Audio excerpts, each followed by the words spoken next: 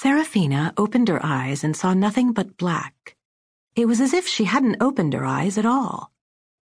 She had been deep in the darkened void of a swirling, half-dreaming world when she awoke to the sound of a muffled voice. But now there was no voice, no sound, no movement of any kind.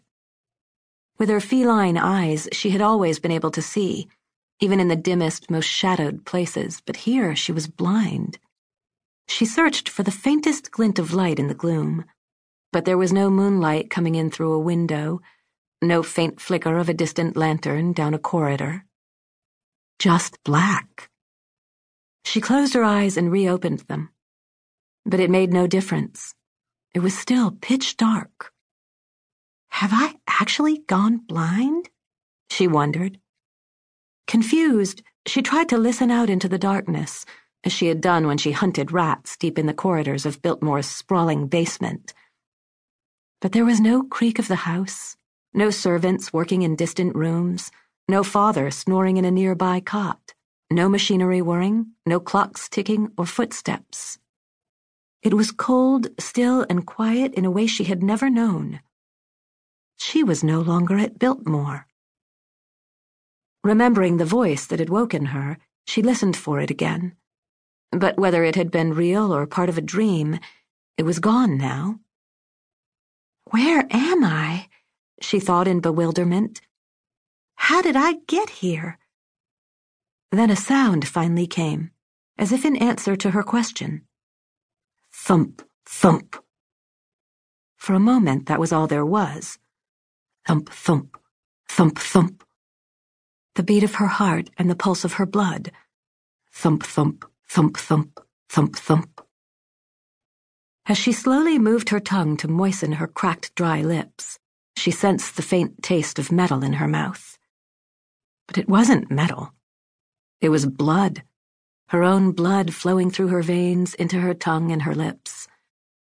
She tried to clear her throat, but then, all at once, she took in a sudden, violent, jerking breath and sucked in a great gasp of air, as if it were the very first breath she had ever taken.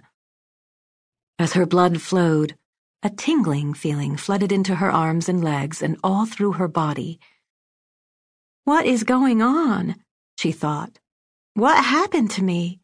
Why am I waking up like this? Thinking back through her life, she remembered living with her pa in the workshop and battling the black cloak and the twisted staff with her best friend, Braden. She'd finally come out into the grand rooms and daylight world of the fancy folk. But when she tried to remember what happened next, it was like trying to recall the fleeting details of a powerful dream that drifts away the moment you wake. It left her disoriented and confused, as if she were grasping for the tattered remnants of a previous life. She had not yet moved her body, but she felt herself lying on her back on a long, flat surface. Her legs were straight, her hands neatly lying one over the other on her chest, like someone had laid her there with respect and care. She slowly separated her hands and moved them down on either side of her body to feel the surface beneath her. It felt hard, like rough wooden boards, but the boards felt strangely cold. The boards shouldn't be cold, she thought. Not like this. Not cold. Her heart began to pound in her chest. A wild panic rose inside her. She tried to sit up, but immediately slammed her forehead into a hard surface a few inches above her, and she crashed down again, wincing in pain. She pressed her hands against the boards above her. Her probing fingers were her only eyes. There were no breaks or openings in the boards. Her palms began to sweat. Her breaths got shorter. A desperate surge of fear poured through her as she craned her body and pushed to the side. But there were boards there, too, just inches away. She kicked her feet. She pounded her fists. But the boards surrounded her, closing her in on all sides.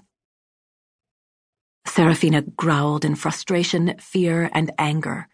She scratched and she scurried. She twisted and she pried, but she could not escape. She had been enclosed in a long, flat wooden box.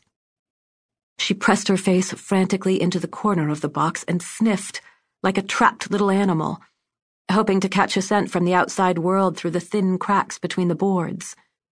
She tried one corner and then the next, but the smell was the same all around her. Dirt, she thought. I'm surrounded by damp, rotting dirt. I've been buried alive.